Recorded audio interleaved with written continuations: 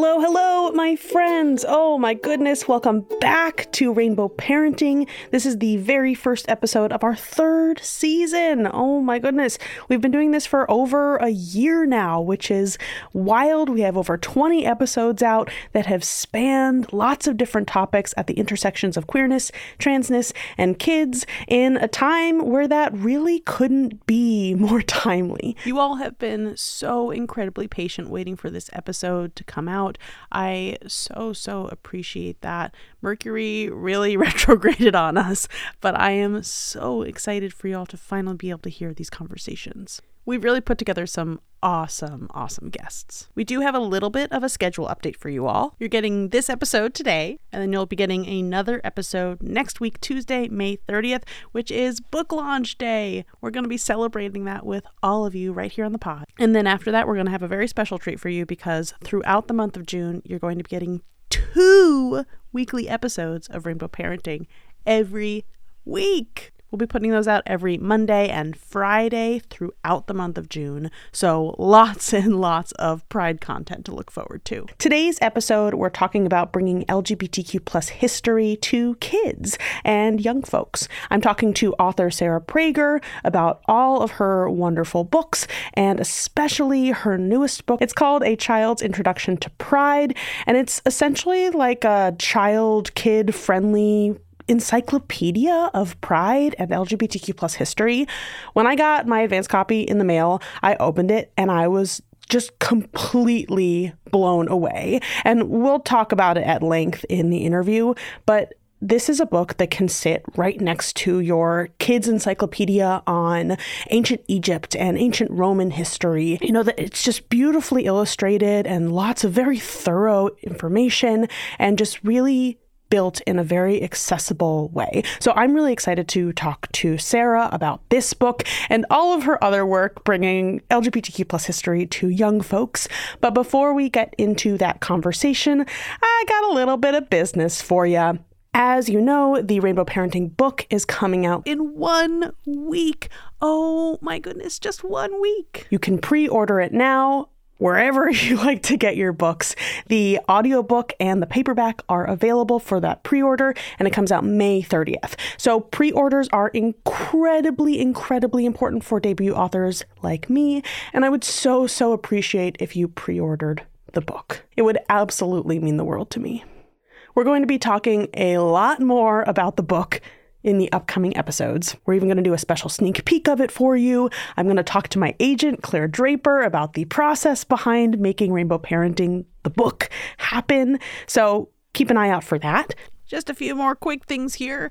The biggest thing is that I am going on tour for all of June. I'm hitting 7 cities on the East Coast and the Midwest and on the West Coast. So if you are in Portland, Maine, Portland, Oregon, Los Angeles, Chicago, San Francisco, Boston, or New York, you should head over to the Queer Kid Stuff website or to the Queer Kid Stuff Instagram page and check out those tour dates. I'm doing author events for grown-ups, but I'm also doing family performances for Pride. So you can bring the kids, bring the family along, and we can celebrate and sing together with me and Teddy. It should be fun. For those of you in Los Angeles, I am doing a live podcast recording event at Junior High LA on June 4th, Sunday, June 4th, and I would love to meet some of you in person. So please come out to that at Junior High on June 4th. All right, that's enough business for now.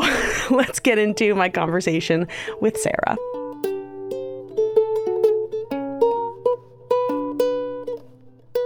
All right, I am here with Sarah Prager. Hello and welcome to the podcast. Hello, thank you so much. Of course, I am very happy to have you. I've known you and your work for a while, but I am excited to introduce you to our friends who listen to this thing. Yeah. And before we get into all of what you do, can you tell us your pronouns and how you identify?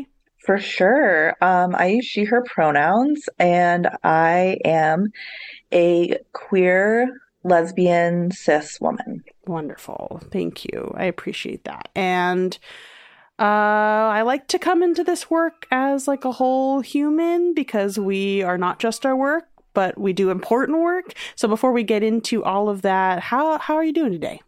Oh, I'm good. I'm good. I am, wow. I know it's a small it's like a one of those like day-to-day questions, but you like don't think about answering it in like a work kind of sphere. I Um, really appreciate that. Like, yeah.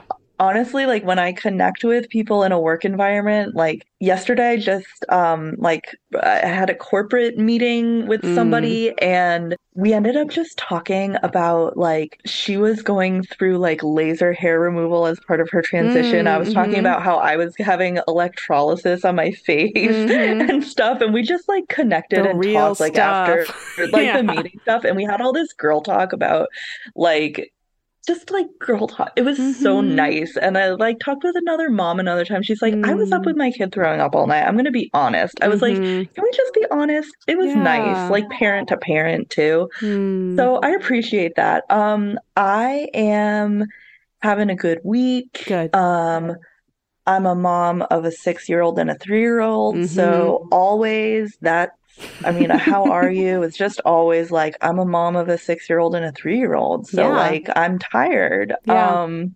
And I'm always like working hard on that, Yeah. like a lot. But I'm also, about 5 months into having 50% custody of them instead of Mm, 100% custody of mm. them. Yeah. And that is a big thing. Yeah. And For sure. so, but I'm good. I Good. am. Good. I'm glad to hear that. And it's okay not to be good too, but For it's sure.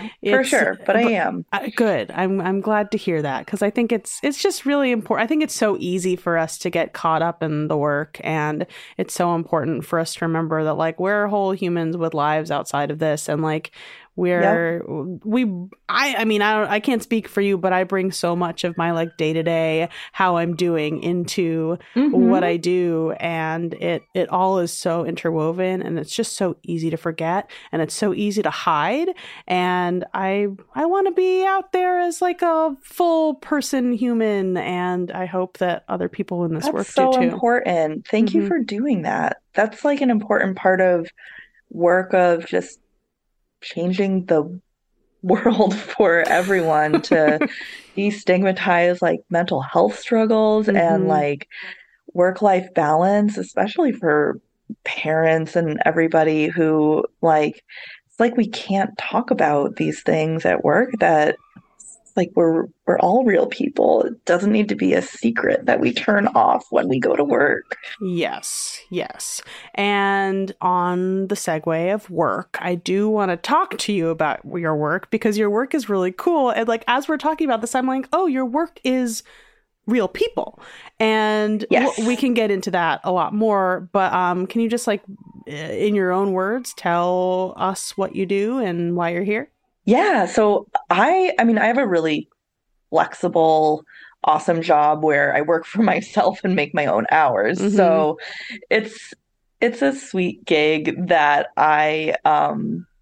it's a dream job that honestly, and that job is, by the way, full-time writer and speaker on LGBTQ plus history. And it's the best. I wanted to be a Mm. writer when I was like in elementary school and middle school. And by the time I got to like late high school and college, I was like, wanting to be a writer is like wanting to grow up and to be like a Hollywood actor. Like Mm-hmm. that's not something you can just count on and like try to really do. It's tough for sure. So I decided to not try to go for it. Like, I'm like so few people it actually works out for. So I went into nonprofit work and had 9 to 5 jobs, which is something I can never go back to now because Mm-hmm. working for yourself is just really nice. It works for me. Yeah. And so I have 4 books about LGBTQ plus history. Mm-hmm. They're all for youth. One is for um, elementary school kids. That's Mm-hmm. called Kind Like Marcia. Mm. 2 now are for middle schoolers. I mean, they're called middle grade, but it's really 8 to 12. Mm-hmm. And one is a young adult book called Queer There and Everywhere. And the second edition of that book is about to come out. in June. Mm. So, three of the four are collections of biographies of Mm-hmm. LGBTQ plus historical figures, just diverse collections of people from BCE through today and written in kid-friendly ways. So like the picture book for little kids are like 2 sentence biographies. The Mm-hmm. middle grade one is 1 page, and the YA is, 6 page chapters. And I fill the rest of my time writing articles for Mm-hmm. adults. I did 100 last year, 200 the year before that, and 200 articles? um, yeah, That's yeah. wild. Oh my gosh. Congrats. Yeah. That's so much Thanks. It's like writing. at the same time as the books and the momming and Mm-hmm. speaking on LGBTQ plus history. I've done over 200 of those gigs Mm-hmm. in the last 10 years. And the articles are about LGBTQ plus culture, politics, health, history, everything, parenting. Mm-hmm. Yeah, that's what I do. That's my work. Mm-hmm. I love it. It keeps me as busy as I want. Mm-hmm. If I pitch the work, I can have it, and if I don't have to. So, Yeah, that sounds pretty sweet. And let's get into the work a little bit. So LGBTQ plus history, where did that start for you as like an expertise? when I came out as lesbian Mm-hmm. at the age of 14, I started teaching myself LGBTQ plus history via Google. It was probably like Ask Jeeves or something, some other kind of like Uh-huh. Netscape, or I don't know Oh, I don't what, remember Netscape, but I remember Ask Jeeves. I'm not sure what it was. What did you ask Jeeves is the question. I was probably typing in all kinds of lesbian search terms, I'm sure, Mm-hmm, Linz, mm-hmm. but lesbian history was definitely one of them. And, I really was searching. I mean, it was Wikipedia kind of research, Mm-hmm. but finding about like Sappho and Alexander the Mm, Great and World War II and Alan mm-hmm. Turing and just all kinds of things from all kinds of Mm, eras and people. But really, I started feeling like I wasn't the first person to have ever felt this way. I wasn't mm-hmm. alone. I had this large extended community, no matter how many out people I might know in person or have role models in the media, which was maybe just Ellen at the time. Mm-hmm. There were so many people to look to as I could find, not in books, but on the internet. And as I looked to them, I just got this sense of having family, community, and Mm, ancestors.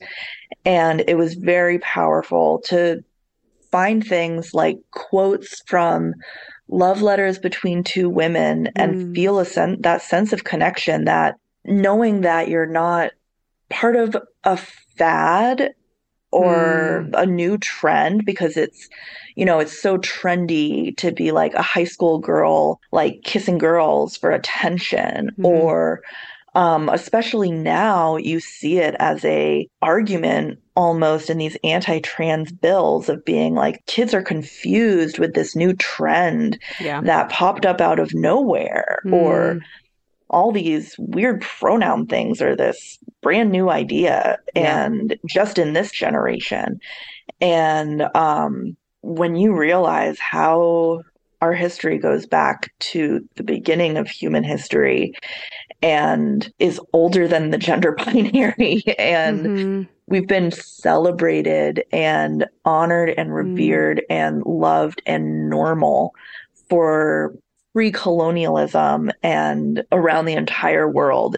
That's where it started for me. It's mm-hmm. just so powerful. I could never get away from that. And so when, with my ex-wife, when I was supporting her through medical school and was like kind of the sole income provider when I was looking for like all these side hustles, and my entrepreneurial life was starting. One of them was creating a mobile app about LGBTQ plus history. Mm-hmm. And, selling ads in it was kind of the idea of it being an income stream, but always been a free app and still is. And tell the people what it's called. It's called Quist, Quist. It's been out for 10 years now. Wow. Tens of thousands of downloads in over 100 countries. Wow. And it shows you historical events from this day in LGBTQ plus and HIV/AIDS history. Mm-hmm. So, it connects you to this day. And the whole idea was especially for youth engagement, because instead of opening up a history book, it's kind of puts history in these little tweet-sized historical facts. And now I have a page-a-day calendar out with kind of based on that idea of what a cool evolution of the same idea. Right? Like I pitched a page-a-day calendar like 10 years ago. What is time?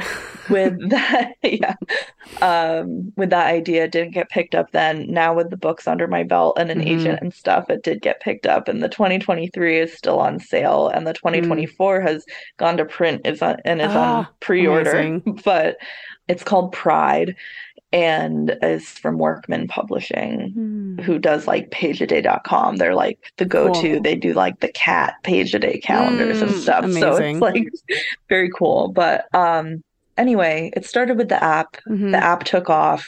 The app led to all kinds of opportunities, including HarperCollins approaching me asking if I wanted to write a book for teens about LGBTQ plus history. And that book opened many more doors. Yeah, amazing. And I think you were touching on this a little bit, and I want to dive into a bit deeper.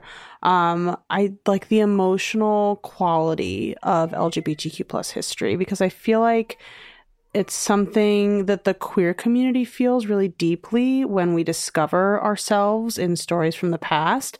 And I know that, like, for me, there's something really comforting about queer history. And I'm curious what you think that is.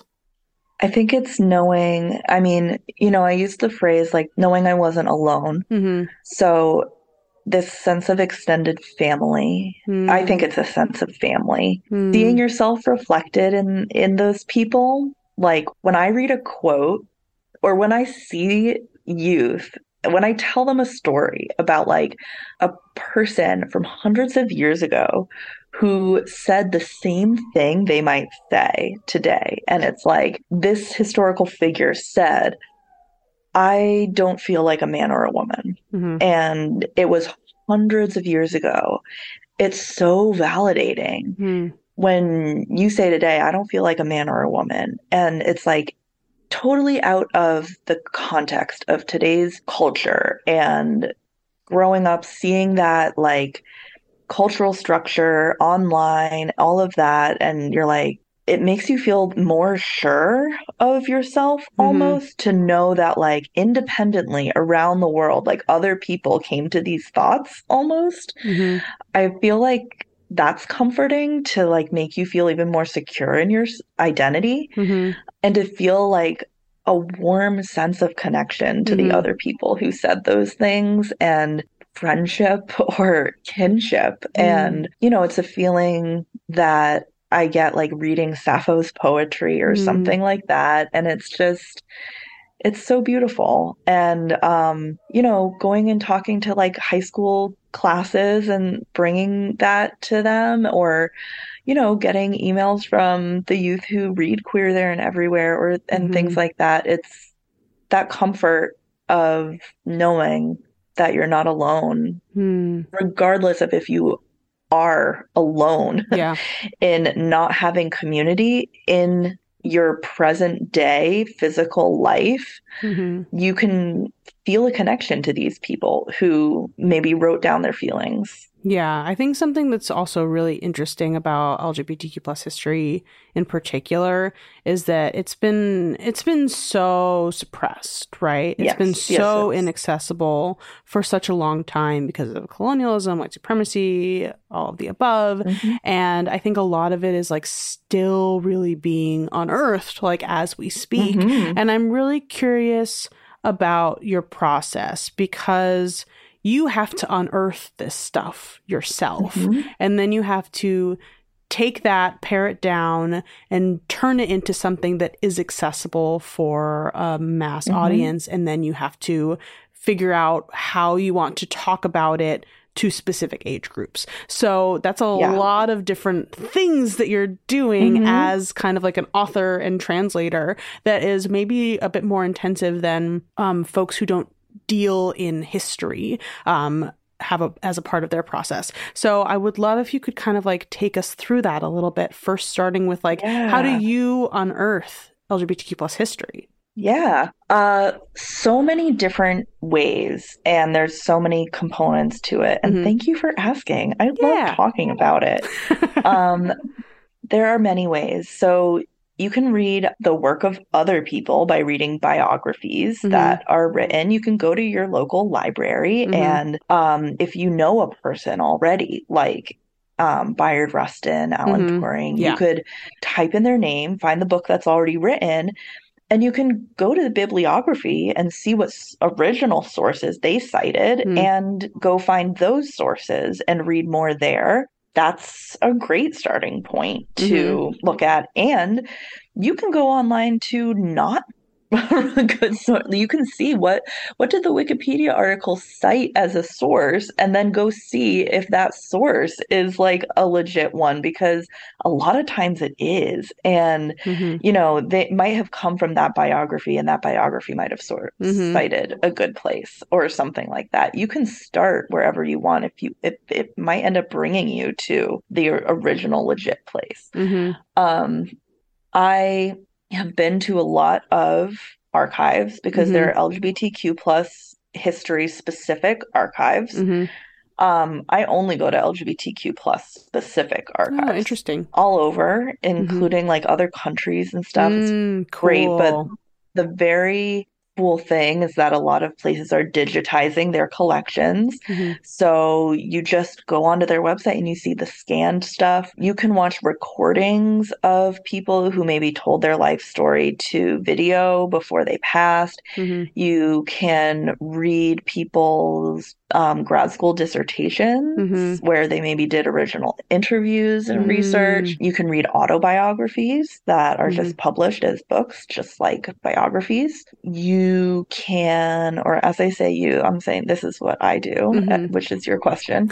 Well, but it also is putting you in the seat of the listener as well. And I mean, you should all be looking into these things because, like I said, it's so empowering. Or telling your kids or your students, like, there are podcasts about history, entire podcasts just about LGBTQ plus history. And then when you go to their, the episode notes page, they list their sources.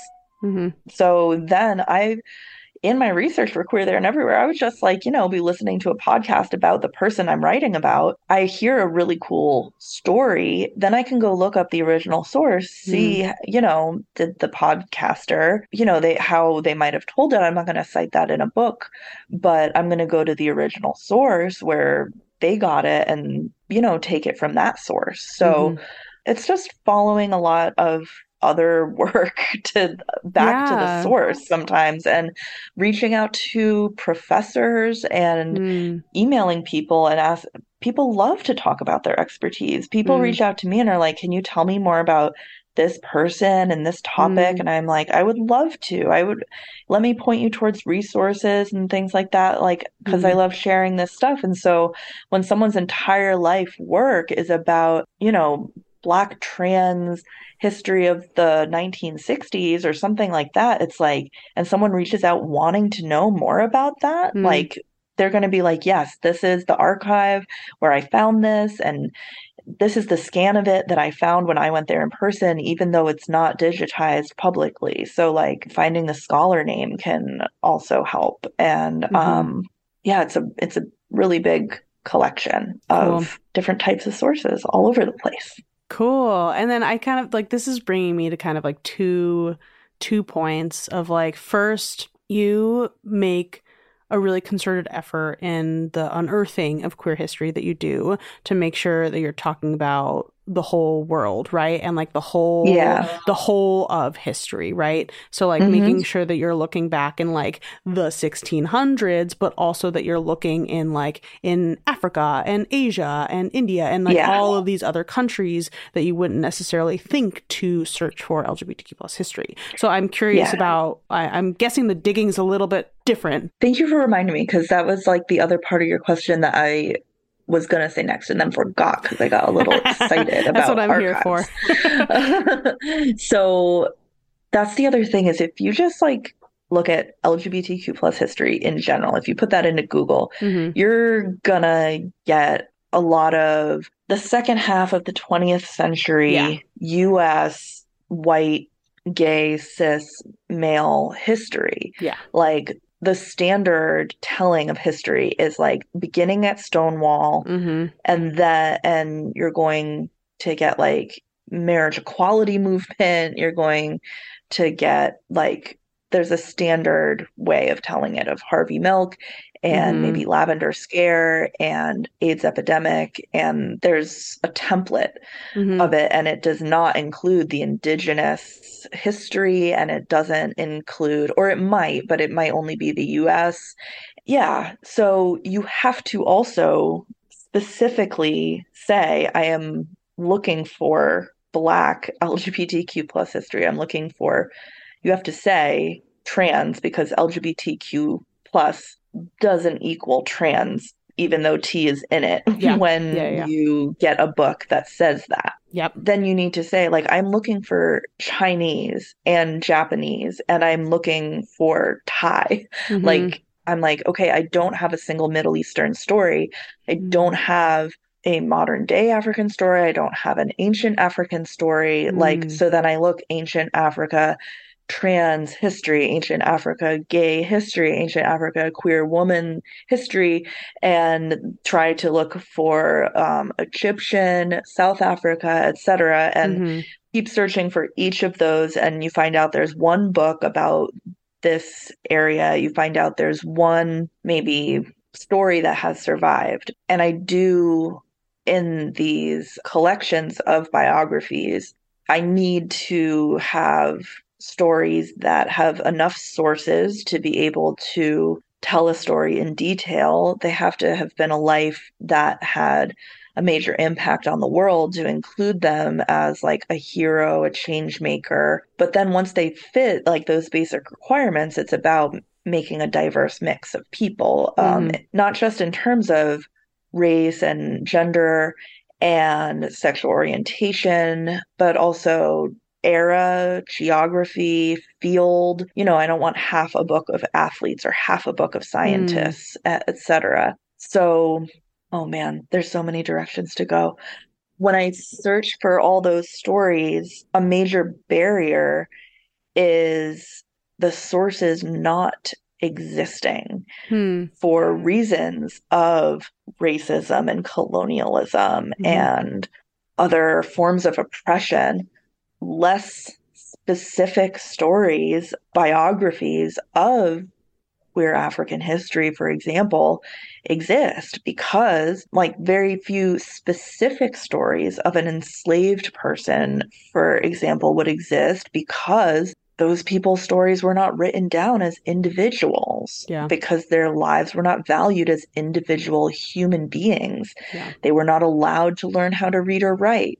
Their languages are extinct and their oral histories were lost. They're from hundreds of years ago with any records lost. Their records were burned or destroyed if they ever existed. Why would an individual's record ever have been written down in terms of being able to have a diary or letters between each other, or all of those things that are needed for a chapter in something like Queer There and Everywhere to be able to form an entire biography, even if you can find one individual person? Like, while we know queer people existed in every walk of life and corner of the globe, it's more general, and finding specific people for that format Hmm. was really tough, and for really tough reasons. Yeah. And it's really affected how the trajectory of the author side of my career went, Yeah. because when I couldn't fit some of those stories into the first book for teens, Queer There and Everywhere, I literally spent like 2 of the 8 months that I had to write that book trying to find enough sources for this one enslaved person that I really wanted to tell the story of. And I never was able to do it. So I was like, it just doesn't fit this format. So I need to write a book with a different format. And the next book was Rainbow Revolutionaries for middle graders, where I wrote one-page biographies, and that person is included because I had enough for a one-page biography. Rainbow Revolutionaries has a lot more geographic diversity. Queer There and Everywhere, half the people are people of color. There are a lot of African Americans, but there aren't stories from Africa. And that was not what I set out to do, and was a big disappointment for me at the end of writing the book. The second edition of Queer There and Everywhere, I added 3 stories, and 2 of them are from Africa, including that enslaved person. And the thing that we did, which honestly I think is a result of the activism of the years since it came out in 2017, is like, okay, it doesn't fit the format, you change the format, you like make it happen. It's like, okay, all of the other chapters are 6 pages. This one's going to be shorter. Like at the time, I was being told by my major publisher, by the current editor, it's like they all have to conform to be exactly the same. Today, this editor, I said, like, I want to do this again. I want to make some changes. And I want to include this story, and I want an author's note at the beginning saying this chapter is different because of the lack of sources, because of these reasons. And it's going to sound different than the other chapters because there's going to be parts where the author voice comes through and says, we don't know. And that's what they didn't want the first time. It's supposed to tell like a story. And without being taken out of the story to say like, we don't know this part.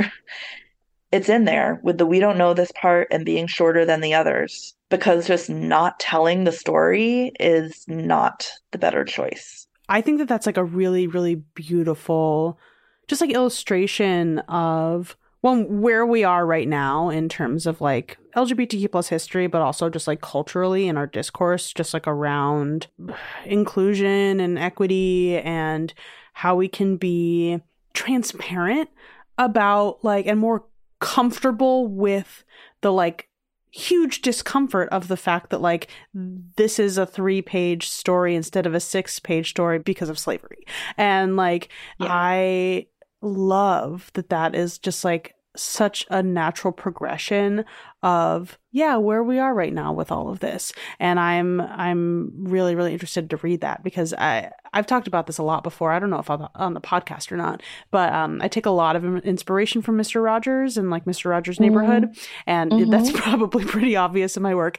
But something that he was really good at was keeping the like messiness of a TV show, of like production in the final edit, of like showing young people that like this product can be rough around the edges because humans are rough around the edges, and showing young people that like adults don't got it all together because that's just not what being a human is. And like projecting that perfection to young people can actually be really damaging. And I think that like that's just kind of like a smaller illustration of what's happening here on a much larger scale of like we're trying to perfect this history for the new folks who are learning it because we don't want to show the humanity, the messy sides of how we've come to be these people in this time and place, right? And I think there's so much about queer history as a whole in itself that is combating that like perfection idea. And I love that that's getting incorporated into the telling of that history now.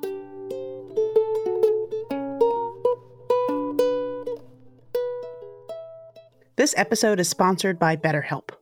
Therapy has been so important to me in my life. I've been in and out of therapy for a really long time, since I was a teenager, and it has really helped me heal myself in so many ways, especially as a queer and trans person, and has been so instrumental to my ability to understand myself and to function in the world, especially with past traumas and processing those emotions and learning how to use healthy coping mechanisms in my day-to-day life. But therapy can be really hard to access. It can be expensive. It can be really hard to find the right person.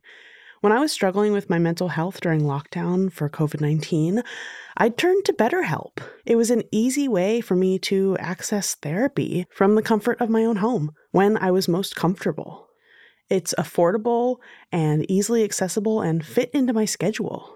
Therapy has been such an important part of my life. So if you're thinking of starting therapy, I really recommend giving BetterHelp a try. It's totally online, it's designed to be convenient for you and flexible and able to fit into even the busiest schedule. All you have to do is fill out a brief questionnaire to get matched with a licensed therapist and switch therapists anytime for no additional charge. Discover your potential with BetterHelp. Visit betterhelp.com/rainbow today to get 10% off your first month. That's BetterHelp, HELP.com/rainbow. Thanks to BetterHelp for sponsoring this episode. Today, we're talking about one of my new favorite queer and trans-owned small businesses, Queer Candle Co. They make small batch soy wax candles that are hand-poured with love. These candles are topped with a variety of botanicals, including pressed flowers, dried herbs, and zested aromatics. These candles are not just wonderful to smell, they are also beautiful to look at. Personally, I love a musky, smoky scent, so we got sent the teak and leather soy candle, and oh my goodness, it made our living room smell so good. We also got one of their flame-free diffusers in the dark plum scent, and when I tell you that our bathroom smells so good now, like our guests are so impressed when they go into our guest bathroom. It smells so good. I really love that product, and it's lasted for so long. And we'd never really tried a diffuser like that before. We've really been impressed with how long it's lasted and how good it smells and how potent it is. Because some diffusers don't actually get the scent into the air. This really does. Queer Candle Co. donates 10% of their monthly profits to the Sylvia Rivera Law Project, so you're not just supporting a queer and trans-owned small business, you're also supporting a really important nonprofit that works for trans and queer people as well. They sell DIY refill kits online, so any candle is endlessly refillable. I think that's so cool. You can use the code RAINBOW at checkout to get 10% off your first order on their website. You can find them at queercandleco.com or on Insta and TikTok at queercandleco. Happy sniffing! Listeners, I'm so sorry. We usually have a word from one of our sponsors here, but there's a situation developing in the studio. It seems a large otter has somehow made its way in here, and it's now standing next to my desk on their back legs, holding out what appears to be several damp 3x5 index cards. And, okay, the index cards read, "Hello and good day. I'm Churbis." Am I saying that right? Churbis? Oh, Churbay, protector of the waterways. I bring to you news of Nerdy Kepi, a family-owned and trans-operated clothing and home goods company from Portland, Oregon, that makes comfortable and classy pride gear that's subtle, sustaining, and suitable for work, in a variety of pride flags with sizes up to 5XL in most items. You can use coupon code RAINBOWPARENTING for 20% off your first purchase. Nerdy Kepi. Find us at ithaspockets.gay. That's ithaspockets.gay.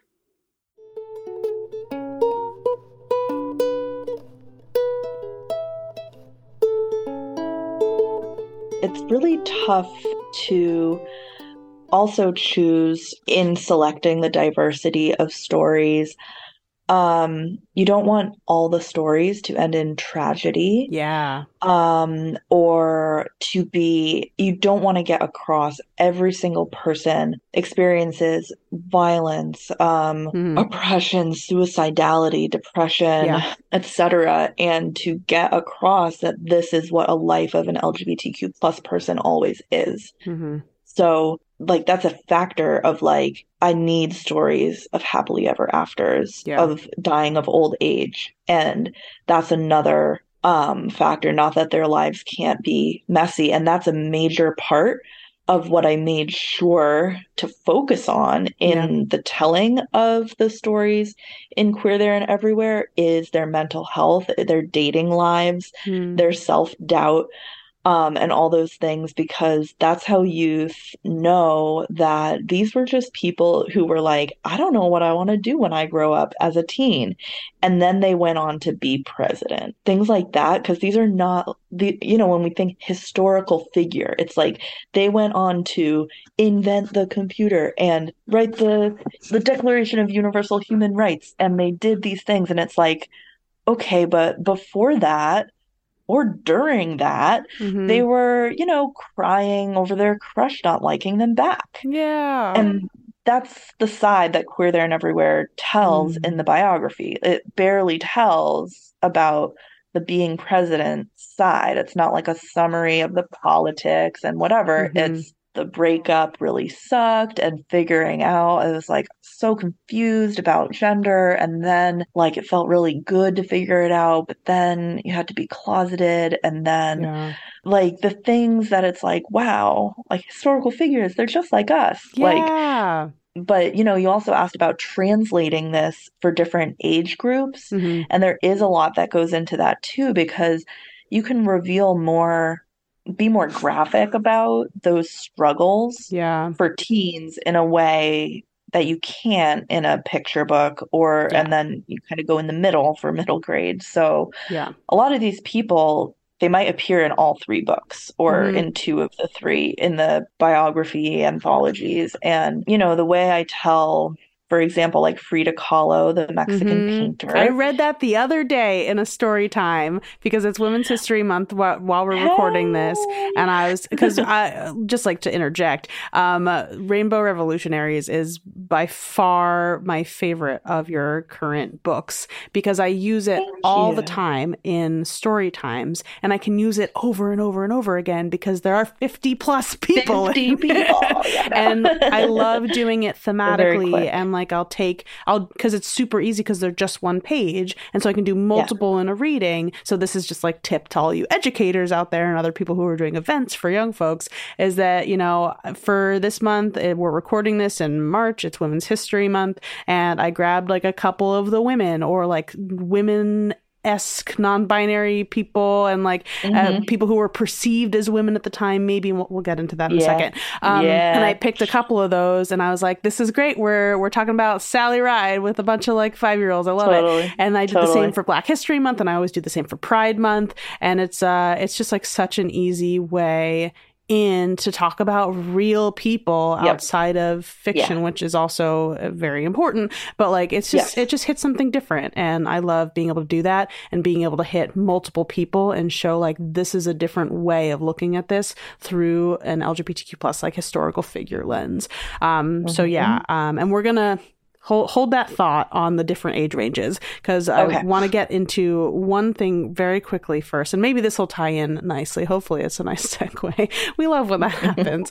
Hmm. But there's a piece of queer history in the finding of it and translating it that has to do a little bit with inference, right? And like putting our modern language of gender and sexuality and identity Hmm. onto people of the past who maybe didn't have that language. Hmm. And I'm really curious about your philosophy on that because, and in this like, consistent and constant ongoing discovering of LGBTQ plus history is like, okay, maybe that person that I was taught about when I was younger isn't actually the person that I thought they were. And that's new information. I'm thinking specifically of Lou Alcott, author of Little Women, who people have essentially unearthed was probably a trans person. Right? That's like new info in the last like year or two, thanks to the work of a trans historian. Yes. And like, I loved Little Women when I was a young person,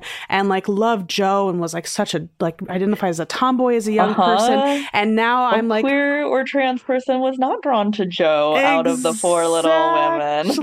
And I'm just like, oh, like it makes a lot of sense that I'm trans now. And so I'm really curious about your kind of like personal philosophy in approaching that, and how you have kind of looked at that in your work, especially like I'm thinking of also Christina of Sweden, who you can talk about in just a second. Christina of Sweden is like my go-to to talk about with this. Go ahead. I try in my books. I don't know if every single time I got it right, and I'm actually correcting it in one place that I caught between the first and the second editions of Queer There and Everywhere. My philosophy is to describe actions and feelings instead of assigning a modern label in the way that I talk. So I said, this person said they feel like not a man or a woman. So I just say that. And so I just said they. So if they say I feel like not a man or a woman, I'm going to use they, them pronouns. Also going to use whatever name they were using as an adult, if it's different than the name assigned at birth. Yeah, I'm going to use my best guess on pronouns, and I'm going to just present those facts. And people will, of the things that this person said, the people that this person dated, the things that we have records of, the things that we have no record of, like this person never married. There's no evidence that this person ever dated anyone of any gender other than their own, or this person ever presented any other way than this gender, or things like that. I'm going to say those things and then not put a modern label, except in the case of if they're in the 20th century and they either self-identified that way or were in a time when we had those modern labels and it was very clear. So like I do call Ma Rainey from the 20th century, the blues singer, bisexual, because she's a really clear-cut case of a bisexual woman and lived in a time where the word bisexual existed in that construction. Like, I feel a lot more comfortable calling Ma Rainey bisexual, and even though I wouldn't necessarily do it in a book, I do in like a talk. But I wouldn't do that for somebody before her time. Well, it's really interesting, like what, like the thing that it says. I mean, we can get into like a whole linguistic debate about this, but like it's about like, what is the meaning of language now? What was the meaning of language then? Does it even matter that they identified that way? Does it matter that we identify that way now? It's even more than language, because it's an entire concept of like social construction. Because if a society has 5 genders or something like that, like to try to call them one of our genders from today that has entirely different concepts of genders. Just doesn't match up. And so it's the same with sexual orientations or anything. You can't. But at the same time, I frickin' love it when a youth who identifies with a certain label feels like a person from history would have that same label and is like, wow, that person was also non-binary. I would never be like, oh, no, like that's anachronistic. And, you know, so you mentioned Christina of Sweden, and for those who don't know, that's a royal from the 1600s in, you guessed it, Sweden, and who was assigned female at birth after being assigned male at birth for about a couple of minutes, possibly intersex. That's something that I infer from that. If there was confusion, possibly ambiguous genitalia, possibly intersex. So people from the intersex community claim Christina as part of intersex history. So then Christina grows up and talks about liking boy stuff instead of girl stuff to put it in. Yeah. So it's like, I like hunting instead of painting, and, the equivalent of trucks instead of dolls for today. And so trans guys claim Christina, and lesbians claim Christina, and Mm. lots of people see themselves in Christina from that. Then Christina also says, like, goes back and forth between, like, I like wearing dresses and I like wearing pants. Mm. There are other times that Christina is like, I hate wearing dresses. Like, there are quotes about all of it. And so it's like, non-binary people see gender fluid people, etc., see themselves reflected in Christina. Then Christina talks about, I hate everything about the idea of sex. I hate everything about the idea of marriage. Okay, asexual people see themselves Mm-hmm. reflected in Christina. Then Christina writes love letters to a woman, dates a woman, kisses a woman. Okay, we have sapphic people seeing themselves represented in Christina. They also have love letters with their cousin, who is a guy, but they're supposed to marry this person for, like, political reasons, Mm-hmm. but they talk about, like, loving him for real. So we have bi pan rep here. It's like biromantic, asexual identity going on. Modern terms. Mm-hmm. Christina would never self-identify as biromantic, asexual, Yeah. non-binary, trans, none of it, right? I mean, Christina's story is that they gave up the throne at the age of 26, 28, because they refused to get married Mm-hmm. and lived out a long, happy life. And dated men and women and dressed in male and female clothing, and yeah, just lived a happy life, died of old age. Mm. Perfect story for queer there and everywhere, and the Yeah. perfect example of why I just used the word queer for Mm-hmm. describing people of the past. Put that on the title of the book. It's not LGBTQ history, because you can't use any of those modern terms Yeah. for these people. Like, Christina would not, like, I use they them pronouns for Christina. What Christina wouldn't have used they them pronouns either. Mm-hmm. These are all just best guesses. And Yeah.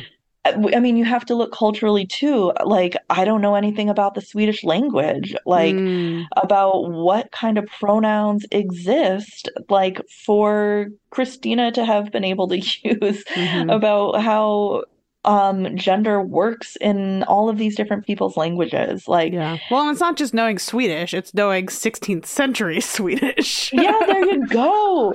And all the quotes that we're getting about Christina are translations Mm-hmm. from 1600s Swedish. And the same goes for all of the indigenous and Mm-hmm. histories that are being interpreted by someone else to then be interpreted by me.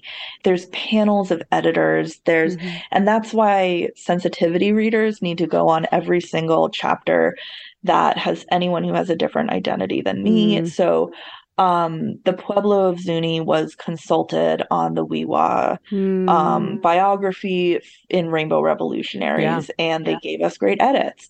When I told that story of the enslaved person, we hired a sensitivity reader who is Black and specializes in the African diaspora, and gave very light notes, but, like, it was important Yeah. to, like, I'm not going to just write that without any Black voices input, because Yeah. it's a white team Yeah.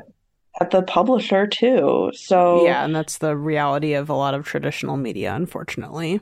yeah. Yeah. Oh, beautiful. I have a couple of things. I know we're starting to get close on time. Mhm. But there's just so much to cover. I want to talk about your upcoming book that is going to be publishing, I believe, the week that this episode comes out. I will double check that. But tell me, because I am super, super excited about this one. Me too. I mean, no offense to my other books, but it is my favorite book I have done. Mm-hmm. So this is my first one that is not a compilation Mm-hmm. of standalone biographies.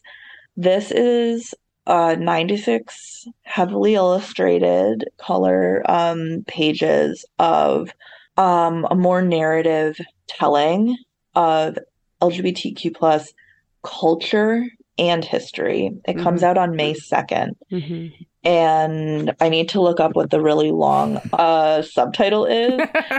So, We love a long uh, subtitle. okay, so A Child's Introduction to Pride, the Mm. inspirational history and culture of the LGBTQIA plus community. Mm. So this one is not just history, but I've also Mm-hmm. got information about coming out and pronouns Mm. and labels and all of that stuff, along with the history. It's not just timeline, but it's like, what are the concepts of scapegoating Mm. and colonialism and things like that.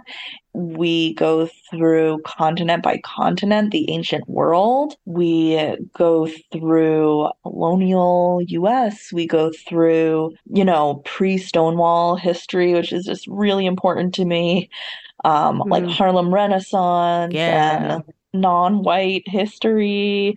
And then, yeah, Stonewall, everything, like just all the history, with lots of little stops along the way to just be like, here are some quick little call out boxes about this interesting person, Mm-hmm. or there are a bunch of pages of just Hall of Fame. So it's Mm. like LGBTQIA plus people in the arts or in the sciences or in media or in sports, like lifting up like really cool contributions of queer people to the world. Like, Mm-hmm. did you know a trans woman invented satellite radio or Yeah. things like that? Lots of little paragraphs, so it's really Mm-hmm. kid friendly. Yeah. My thing that I loved about just like getting this and then just kind of flipping through is that it reminded Hmm. me of the like kid encyclopedias that I had when I was a young person on like ancient Egypt.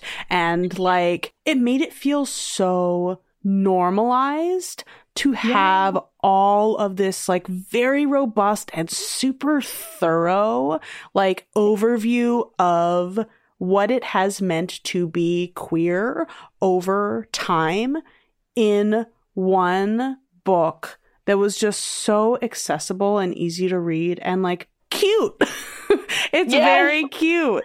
And I was really impressed by that and like just how much you were able to pull into it to be able to kind of have this like encyclopedia of queerness for kids. Yeah, I mean, there's a pull-out poster that is a timeline of queer history and then really great back matter of like glossary, timeline, like resources. So it's part of a series from this publisher, Black Mm-hmm. Dog and Leventhal, that's part of Hachette, and it's a child's introduction too.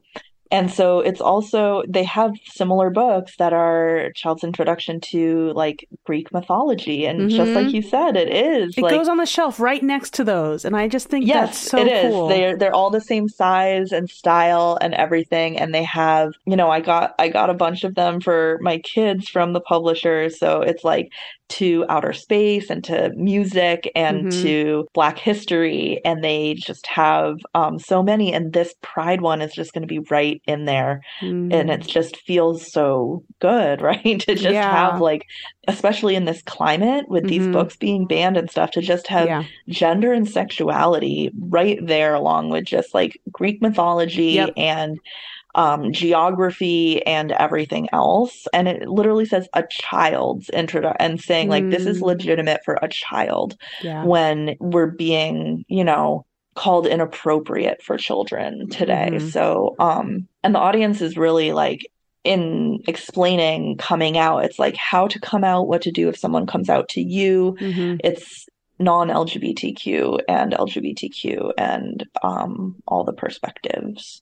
Cool. I said this before we got on, but I'm really proud of you for this book. Oh, This is a big deal. And I felt that as I was just kind of like flipping through it and like seeing it, and I was just like, it is a testament to your work, but also like the work of like the queer movement, that there can be this kind of collection of everything up until now that can also be translated to a new generation.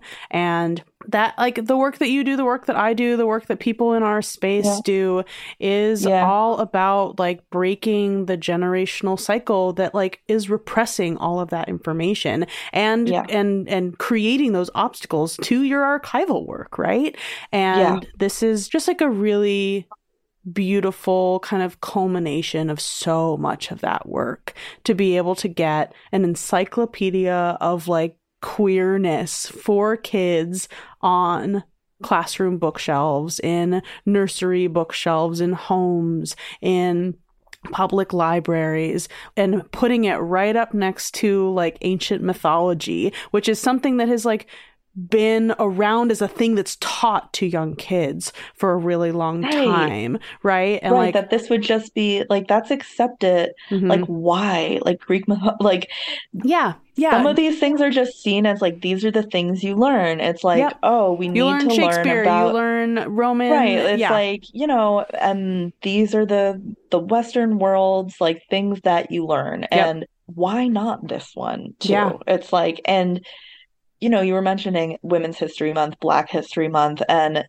LGBTQ plus History Month has been around, but it's literally being criminalized to teach. And all our efforts to make it a thing are experiencing a backlash. But putting this on the shelf, like to make this type of history just another regular field that kids would study and know who all our basics are, and to be able to create, as we're kind of founding the field of how it's taught to kids, to not have it be only Harvey Milk in the way that it is being started to be taught. Like we have a chance now to be like, make sure that it includes Indigenous history and like not just modern white cisgender history.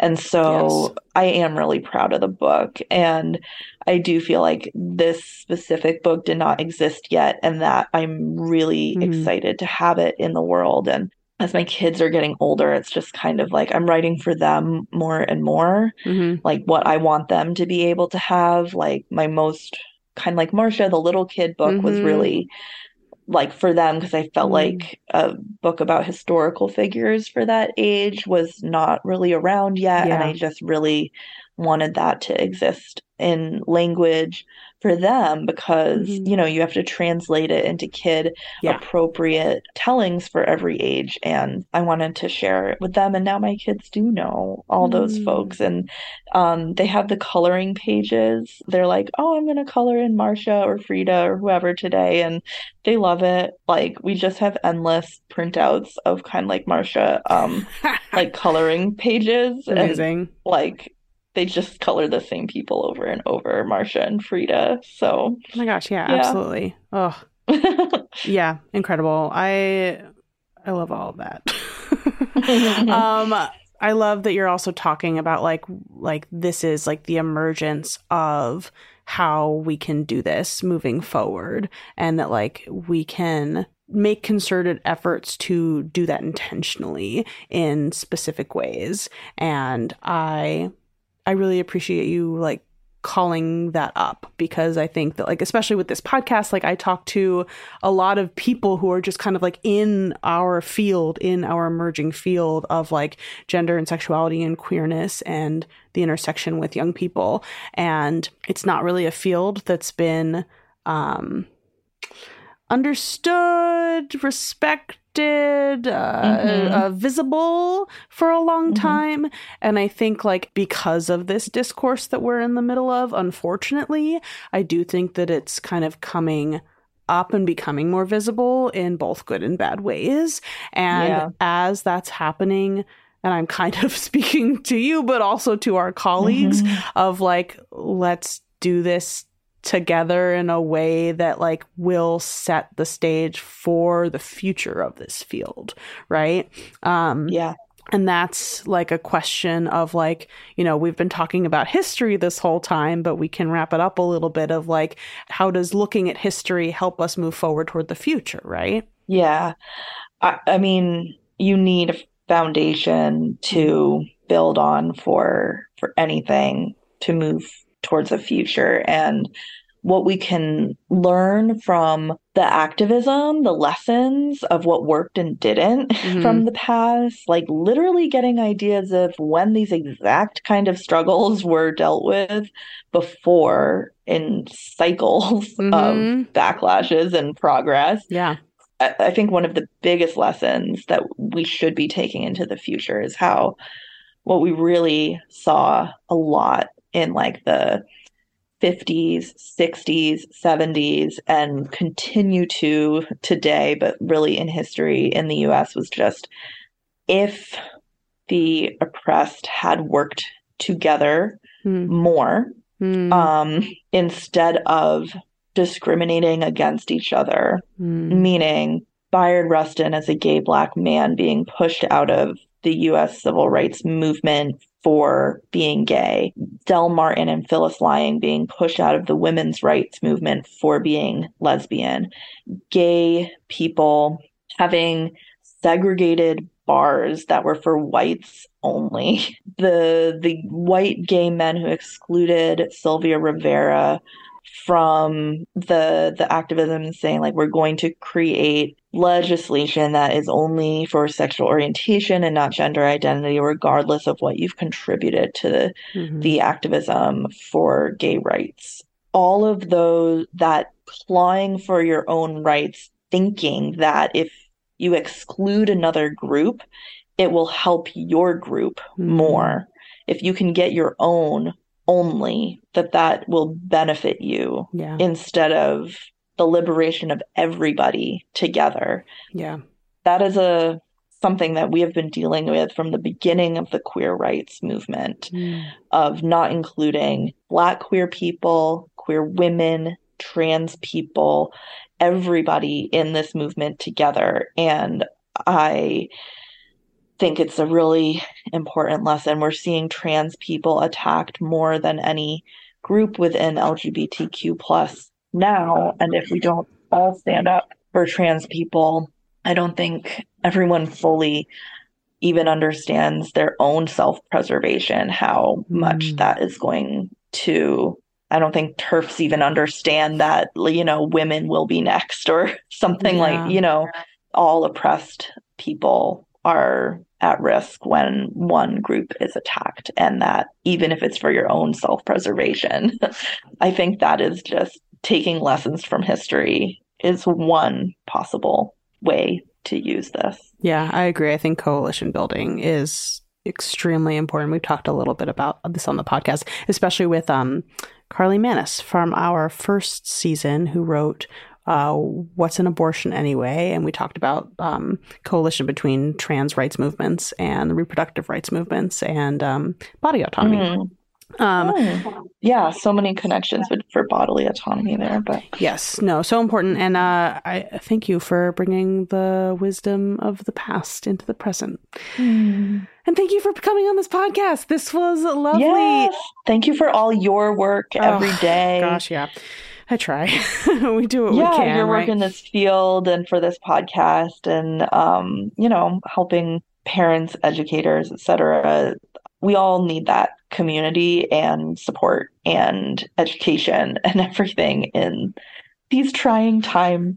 But history has shown us that we all, as a community, we can make it through. What a fantastic note to end on. Now is the time to plug all of your things. What do you want people to know about? Where can they find you? Well, it's all at sarahprager.com, SarahPrager. I'm on Facebook, Instagram, and Twitter. Those links are at sarahprager.com. The links to all the books are at sarahprager.com. And, pre-ordering the 24-page-a-day calendar, booking me to come speak to your company, school, pride, anything is all there. Contact me there. I'm at sarahprager@gmail.com. So there you go. Put it out there. yeah. Direct line. Let's do it. Cool. Thank you so much for coming on. I so appreciate it. Yeah, thank you. I appreciate it as well.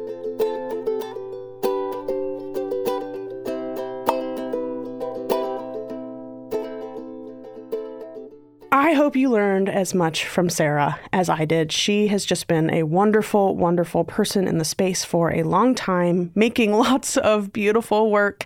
And I hope you check out her newest book, A Child's Introduction to Pride, that I am just absolutely obsessed with. All right, make sure you check out Sarah's work, get her books on your bookshelves. And if you want to sign up for our Patreon page, the Queer Kid Stuff Patreon page, you get ad-free early access to all of the Rainbow Parenting episodes. So check that out, the Queer Kid Stuff Patreon page. All right, my friends, that's all I got for now. Talk soon.